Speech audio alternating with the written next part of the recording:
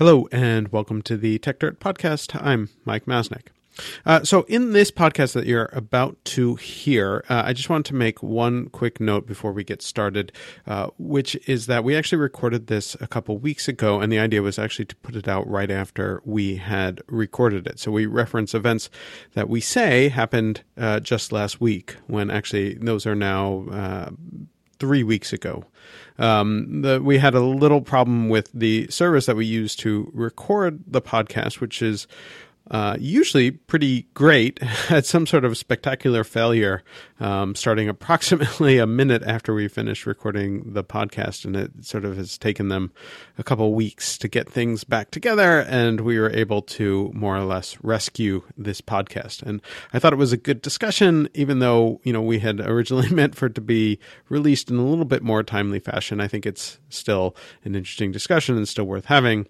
And so that's that. And so that's why while we refer to things that just happened, they actually happened a few weeks ago. So just wanted to explain that, and that's about it. And from here, we'll go on to the podcast. Thanks. The world is increasingly technological, so we had better get methodical, bringing precision to critical digital journalism with the singular vision of a modern monocle, stopping the copyright bullies from pulling the wool on us, facing and taking on all the blatant patent trolls, document the ways that they aim to take control, scrutinize and view their lies and make them fold. If we don't stand up to them, someone will get hurt. So grab a shovel and dig up the tech dirt. If we don't stand up to them, someone will get hurt. So grab a shovel and dig up the tech dirt. Thanks again to everyone who's been listening and who have been sending in feedback. In fact, special thanks to the person who sent in feedback recently who was suggesting that they felt pressured to do so by these messages that I include at the beginning of our podcast. We really do appreciate all of the feedback, and also all of the reviews and ratings that people leave, as well as when you tell other people about the podcast, for example, on Facebook and Twitter. Please keep that up. Now, for this week's podcast, I think this discussion may be a little bit different than our usual ones. Well, we'll see. If you happen to follow copyright news last week, you may have heard the story about how a site called FactBase from the Washington, D.C. company Fact Squared had posted transcripts and audio of every Donald Trump interview on the Howard Stern show, going back, I think, almost 20 years or so. This certainly got some attention because those interviews had not really been available. There had been some reporting on them, but nobody had all of the many, in some cases, very, very long interviews. But the database quickly got taken down after SiriusXM sent takedown notices to FactBase and also to YouTube and SoundCloud, where some of the audio had been posted. Now, much of the discussion about all of this revolved around whether or not the postings were covered by fair use. And that's an interesting discussion in its own right. As an aside, I think it was pretty clearly fair use.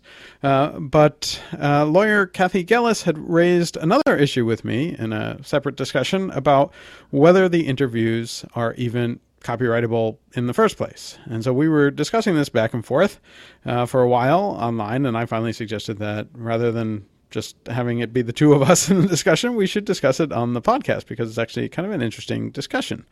And some of this gets back to questions around who gets the copyright in the broadcast of live news or live sports. Prior to 1976, many people believed that there was no copyright in sort of broadcast news or broadcast sports. They weren't creative works in the traditional sense, and that there was no script that was written out. But under the 1976 Copyright Act, Congress clarified that the act of broadcasting, if there was a simultaneous recording, would count as fixation for the purpose of copyright. And the key case on this matter is called the NBA versus Motorola. In that case, Motorola was offering a pager service that could send sports scores and summaries to fans, and the NBA argued that it violated a bunch of its rights, including hot news. And, well, it gets very involved how then basically copyright preempted that, but the important part was that the ruling made a couple of key points. And The first was that the broadcast of live events does, in fact, get a copyright in that broadcast, but not necessarily in the underlying elements. Indeed, the Second Circuit explicitly says that there's no copyright in the underlying game, but there is one in the broadcast. Now, this distinction can be kind of subtle and potentially confusing. Similarly, the court found that there's no copyright in the facts of the underlying game. So things like the score of the game are certainly not protected by copyright. So to me, at least, there's little question that the wider broadcast here that we're discussing about the interviews was protected by copyright, though I'm not entirely convinced that this would also mean that the transcripts are covered by that copyright, even though SiriusXM certainly claimed as much in their takedown notice. So anyway, to try and hash out this discussion further, I asked Kathy Gellis to come on the podcast and discuss why she thinks that before we even get to the fair use analysis, which we can also discuss, we should look at the question of whether or not the copyright is even there in the first place. So, Kathy, welcome. Thanks for having me. This is a law school exam question. It could be the final exam in any copyright class where you have a situation, now you have to issue spot and tear it apart. And one of the things they teach in law school that non-lawyers get very upset about is that sometimes the answer is maybe. Because I'm a lawyer, I'm going to say it is probably maybe. But the fact that it's even something where there's reason to doubt that the copyright answer is a clear one, that's a significant thing unto itself. And we can talk about that. But in terms of some of the facts for maybe, there is... the core bit in copyright is you have to have an original work of authorship fixed in a tangible medium. If you haven't jumped over those criteria, it doesn't matter what else you've got going on. Those are the first things that have to be satisfied. So authorship is key, and it's key in a couple of ways for this analysis, because some of it is who is the author, but even more primally is where is the authorship? Where is the iota of creativity, which is necessary in order for something to be eligible for copyright in the first place? Right, but I mean, for again, for sort of sporting events and news events, it's sort of it's sort of considered that just the broadcasting of them gives you the copyright in that broadcast, right? I mean, it can, although. Even when they talk about covering a sporting event, they talk about the creativity that may be involved with covering the sporting event. So you've got, I don't know why soccer is popping into my head. We're Americans here, so why are we thinking about soccer? But that's fine. You've got a soccer field and you've got a camera. Let's just put it on all four sides of the soccer field. Now you've got a technical director who's going to decide which camera we should cut to depending on how the play is unfolding. So that decision about which camera you're going to unfold, that's arguably a creative decision. That seemed to be one that Congress was willing to accept was a creative decision. When your fixation involves some creativity, that would be your original work of authorship, which would qualify you for a copyright. But simply recording something where we've just turned on the microphone and we're letting it run, is there enough creativity in there for it to be a copyrightable event? Right. Yes. so like I get the sort of law school exam nature of this, but part of me wonders if anyone would legitimately make that argument. I mean, certainly you'd find somebody who could make that argument in court, but I couldn't see a judge accepting that as valid, just because I think we sort of work under the assumption that there must be a copyright there. And you can argue, and I might agree with you, that maybe we shouldn't work under that assumption, but I think that it's sort of so well established that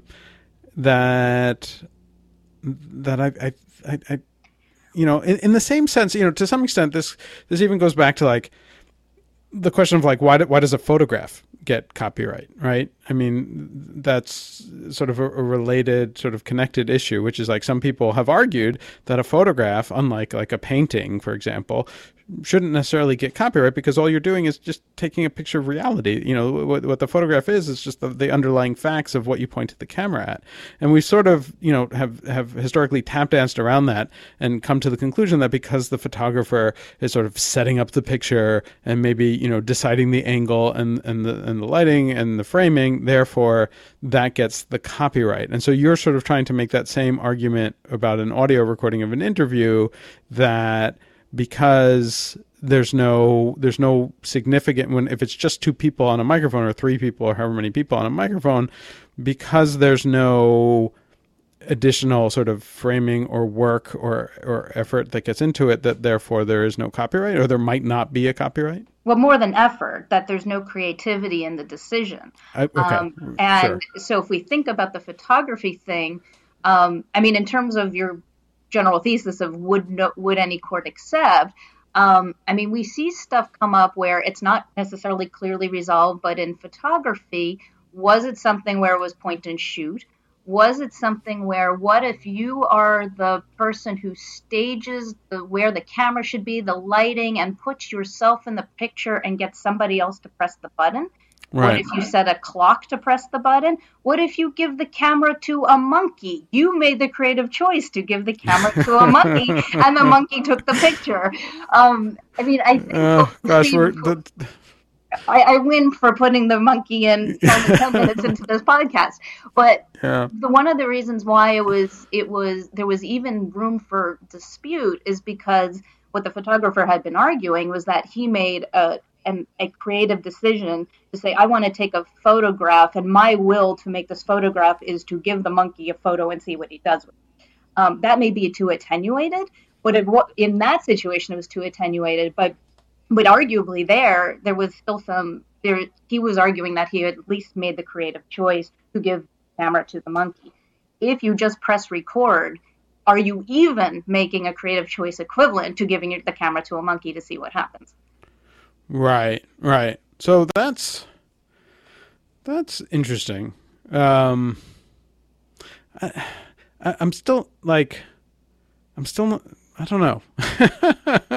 You may have stumped me. I still think I would be surprised if a court would actually buy that argument, frankly. Well, one of the things, if we were to skip ahead a little bit, and we can circle back to this, but one of the things is what happened with Trump Stern. And you mentioned something in passing about the assumptions.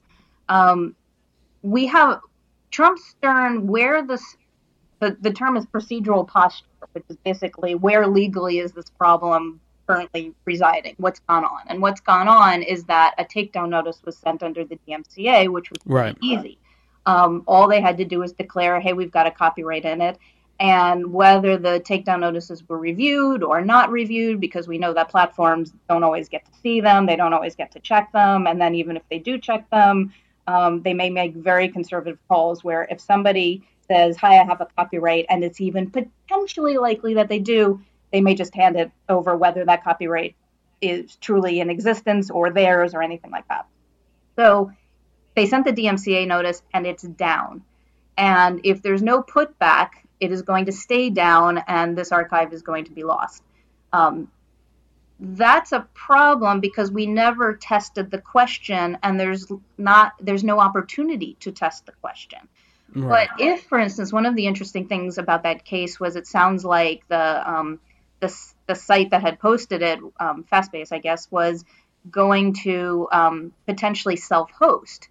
If they self-hosted it, in one sense, that's worse for them because there's no DMCA interface to potentially make this thing go away. I mean, it made the content go away, but it's also not entirely likely they'll be sued. But if it were self-hosted, there's no opportunity for the censorship. The only way that censorship happens is if an actual lawsuit is brought. And then basically SiriusXM has to get all the ducks in the row, that their copyright argument has to be able to meet the standard for a pleading and potentially prevail. I mean, otherwise the site could fold and settle and it goes away. But Sirius risk very little by sending a takedown notice. They risk a lot more if they actually have to put their complaint in the form of a complaint. Sure, but I mean, even if fact-based self-hosted, I wouldn't be surprised if they just sent a cease and desist letter, which was basically the same takedown notice, but just says cease and desist instead of following the designations of the DMCA, and effectively you get the same thing, which is like, can you scare the company enough and say basically, if you don't take this down, you're going to face a lawsuit, or you're potentially liable. Right. So I don't want to be in the position of encouraging actual lawsuits to be filed because that is chilling in its own way. But there is, you have to put your money where your mouth is if you're going to actually file a whole lawsuit.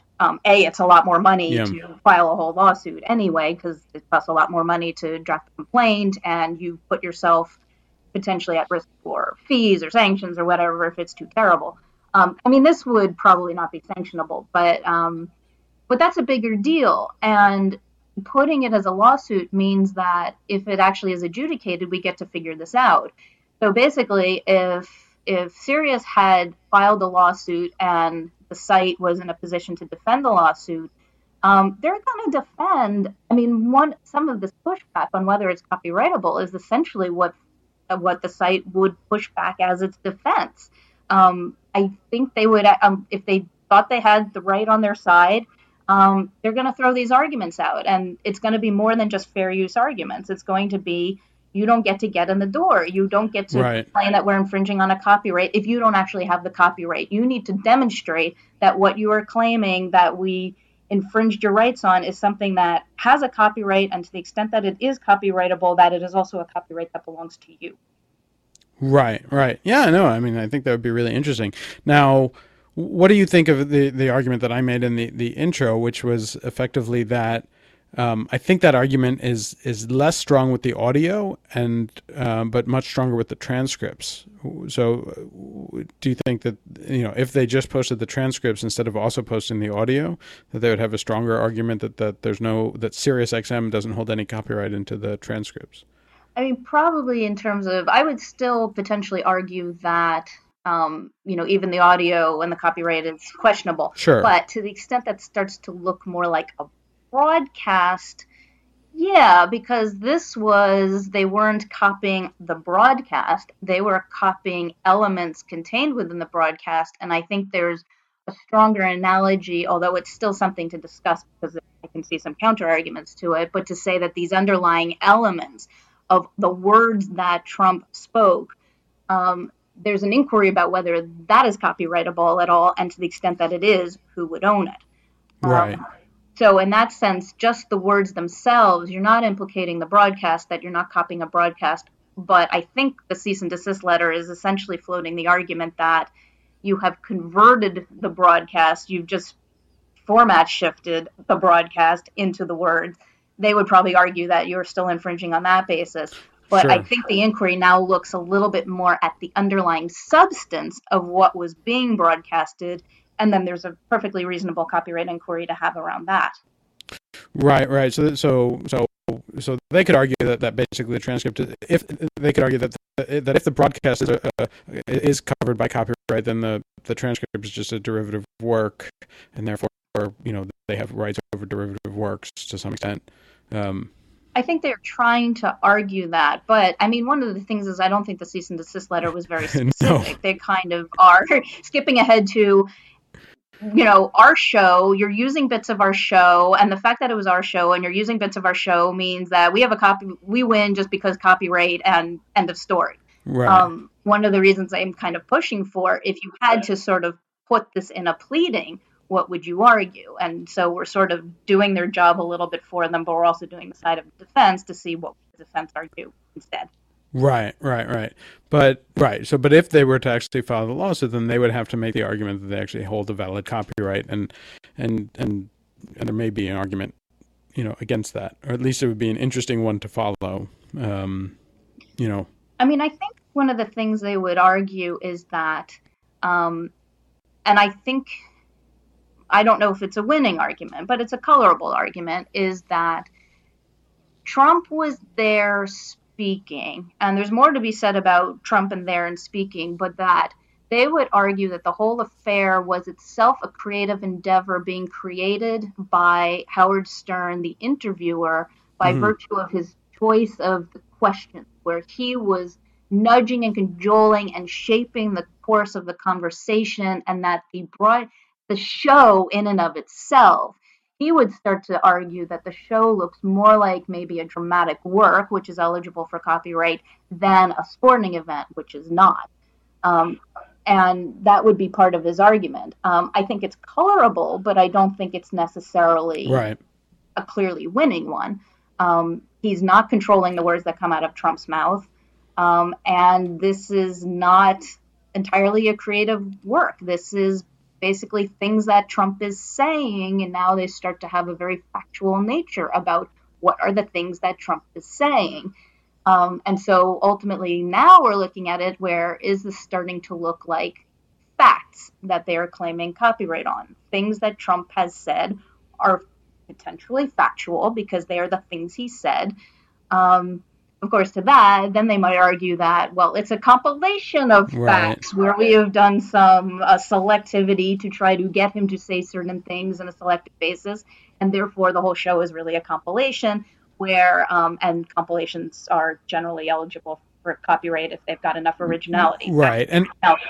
And I think there would be a lot of pushback, if you argue that what he said is factual because it's what he said, that raises a whole bunch of other issues about, any kind of things that people say about, you could then see people trying to make the argument that like, well, this recording of a song is factual because it's the recording of the song, right? I could see where there's kind of a slippery slope in sort of trying to argue that his words were factual and therefore not covered by copyright under that. I think it's okay to slip down the slope a little bit because one of the things that I think we are suffering from is a lot of assumptions that if things have a feather, it's quacking like a duck. And I don't think that's necessarily, we could have chickens, pigeons, all sorts of other creatures, and they may not actually be quacking like a duck. So I think sometimes we take the feather and presume too much. Okay. Because we do make analogies, and a lot of this analysis is how do we make the analogies? Can we make them accurately relevant to text that's in the statute or text that's come out of actual decisions? And when we can't find a direct analog, how do we best analogize? And so what we're kicking around is some of the other analogies. In terms of your hypo of what if it's a song that we've just recorded and we're recording the fact of the song. Well, the song itself is individually eligible for copyright. It's an original work of authorship that stands on its own. And I mean, I think the argument about whether I've just made the literal copy offends the copyright, I don't think you get very far, but that's not exactly where the infringement was. The infringement was, it was a freaking copy of the song, which was directly a copyrightable work standing on its own. Right. If you start to say, well, what about Trump? What about the things that Trump said? Are the things that Trump concocted and put together eligible for copyright? I mean, that's a fair place for the analysis to go to next.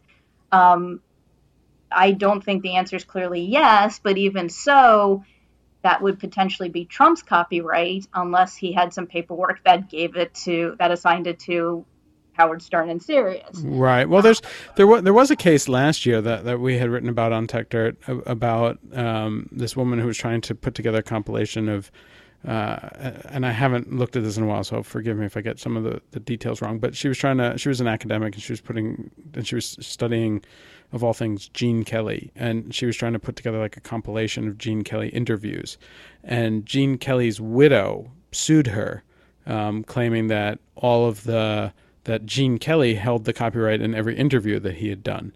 And I found that to be a little questionable, even though that would support your argument to some extent. But I don't know if I buy that argument either, that the person being interviewed gets a copyright. They haven't done any of the fixing, depending on the situation, certainly. But they don't have to do the fixing. So I'm not sure that applies either. They don't have to do the fixing. They have to do the fixation can happen under the authorization of somebody else. So basically, if you're an interviewee and you show up and say, "I'm willing to be interviewed for you to record this interview," they would say that yes, what they have said is not ephemeral because it's not just being said and spoken, but that fixation is being done on their authorization, and that might be enough to essentially qualify for the copyright that way. But I think it's sound from the perspective of we would potentially own it as opposed to anyone else own it, but that's some interesting litigation. But whether it is itself still ownable, I think is a different question, because are you actually, in the utterances you're saying as part of this interview, truly creating an original work of authorship? I don't think people could argue it either way, and that's fine, but I don't think it's so clearly arguable only in one direction or the other. Or certainly not that what your utterance is saying necessarily would qualify. But to the extent that there's a scintilla of creativity that Trump tossed up in his interview, that would be potentially his. Right. Well, if you go back to like the NBA versus Motorola ruling, like they're pretty clear that it shouldn't be that the individual players, for example, get part of the copyright because they were part of the performers. So they actually say that that's not the case. Mainly, the argument being that it would just create all sorts of problems. That the analysis doesn't really necessarily get much more beyond that. I think you mentioned earlier when we were discussing this about, you brought up the Garcia problem. Yeah. Of, to what extent can an individual contributor to a greater whole claim copyright in their contribution? And there are some similarities. But again, what is actually being copied here? What's being copied here is what Trump said. It sounds like from the story they've stripped down and really focused on what he said, where they've gotten rid of the other pieces of the recording, and I don't think they have much of Stern's voice. I don't think they have much of Stern in general. They just have, and they're focusing on the words that Trump said. Oh, really? That I didn't know that. I thought that they had the entire segment of the interview, including the intersections with Stern and some of his co-hosts. And I thought I had seen that, but then again, could be right and I could be wrong. My perception was that, but these are, we're kicking it around academically, and that obviously would be a factor that matters. But my understanding is that they had extracted for the things he said because they were interested in it. But with a possible thing, because I know there was some discussion about, oh gosh, I don't even want to repeat it, how he had described his daughter.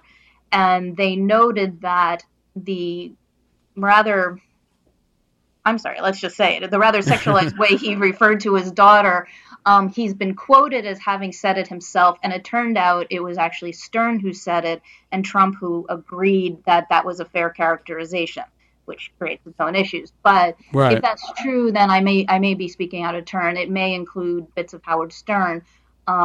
But then again, now it's looking a little bit more like, if you've got a copyright, now you're in a fair use analysis, because is that, did we need that bit of Howard Stern in order to be able to use, make sense out of what Trump said? But if it's not a substantial portion of the broadcast and it's just bits and pieces in and of itself may not be enough to qualify for as an original work of authorship, because it's just bits and pieces and we just can't find enough originality. Right. So I found, as you were talking, I sort of found the part in the NBA versus Motorola case that sort of discusses this, and I'll just sort of read some of it. But it basically says that that athletic events, so not the broadcast, but the underlying athletic event, is not copyrightable. It quotes Nimmer, and then it says, where is it? The NBA relied in part on a footnote in this case, Baltimore Orioles versus Major League Baseball Players Association, which stated that the player's performance contained the modest creativity required for copyrightability. However, the court went on to state, moreover, even if the player's performance were not sufficiently creative, the players agreed that the cameraman and the director contribute creative labor to the telecasts. And this last sentence indicates that the court was considering the copyrightability of telecasts and not the underlying games, which obviously can be played without cameras. So maybe that doesn't help us in this argument. I thought. I mean, I think at some point policy arguments also show up because there is the question of, do we need to allow something to be copyrighted in order to incentivize its continued development and existence? And I think one of the things in some of the sporting game analysis is no, they're still going to play games with each other. In which case, when we start tripping over each other and realizing, oh, well, if this is copyrightable, what does that mean? Because it's copyrightable. You have an exclusive right and can exclude other people. That's a pretty high cost. So, I mean, one of the reasons that the statute actually articulates certain types of works that are copyrightable is partly because when you have a land grab for everything that could possibly be it's mine, now you have the Google versus Garcia problem where you would break Hollywood if all the actors and actresses could show up and say, I had a copyright in this. There's a certain point where you've eaten the whole. Everything you were trying to incentivize, now you've actually just ground creativity to a halt. And so that's also one of the reasons why, to your general question of would a court be inclined to ever buy these arguments, the answer is yes, because there's a huge policy problem when you start throwing around copyright too expansively. You start to undo the whole purpose of why the statute was there, and including bits that are in the statutory statutory record and in the statute itself. There's all sorts of limiting language, and if you cruise past the limiting language too quickly, you start to undo things and cause policy imbalances that Congress never intended. Yeah, no, it definitely becomes tricky, and I think that's why it is an interesting sort of law school exam question. So, if you're listening to this and you're a law school professor teaching copyright, feel free to use. I mean, and I'm open to. I don't think this is. I could be wrong. I could be missing something. There could be a great case on point I am not aware of. But I think the general point of, we tend to presume too much about when we jump to fair use, we are presuming there's a copyright. And as the saying goes, fair use is the right to hire a lawyer. And that's a pretty expensive thing. And I think there's a lot of reason from a policy standpoint, and even as just armchair lawyers and armchair analysts on these things, to want to push back on the question of, you claim it's yours, but you need to. That's something we shouldn't presume. There should be a burden of proof on the people who claim that they have a copyright in something to show that, especially when it's not something that's clearly articulated in the statute, that they do in fact have one. And this is not something we should just presume they claimed it, so therefore it's theirs. I think there's a lot of harm that flows from it. Yeah, I think that I mean the fair use question on its own right is kind of interesting, and there's some potentially really interesting things to discuss there, and that's probably its own law school exam in its own right. But I find it really interesting to even take a step back and to do this thought exercise of to go through whether or not there's even a legitimate copyright there in the first place, and so it's a good point, and it's a good thing to think about. So I don't know, Kathy, if you have any final word on it. I think other than that, like I'm thought out. No, I just gave my nice "I'm a lawyer" disclaimer, and yes, there could be other things, and this could turn on other facts we don't know, or anything like that. But I agree with you. It's an important thought exercise, not only to do on this particular instance, but I think it's a thought exercise every time we see a story. Before we jump to, well, is this fair use? I think we need to stop and ask the question of, is there a copyright at all? And if there is, in what? And who owns it? Those questions need to be answered before you jump to the fair use analysis, and we need to make claimants actually start to prove those points a little more effort than they necessarily have been putting in. Yeah, no, I think that makes sense. But I think we'll close up shop for this podcast and let people. We'll quit while we're ahead. Yes. Yes, I think that's probably that makes sense. Yes. But if you have any thoughts on this, as listeners, please let us know.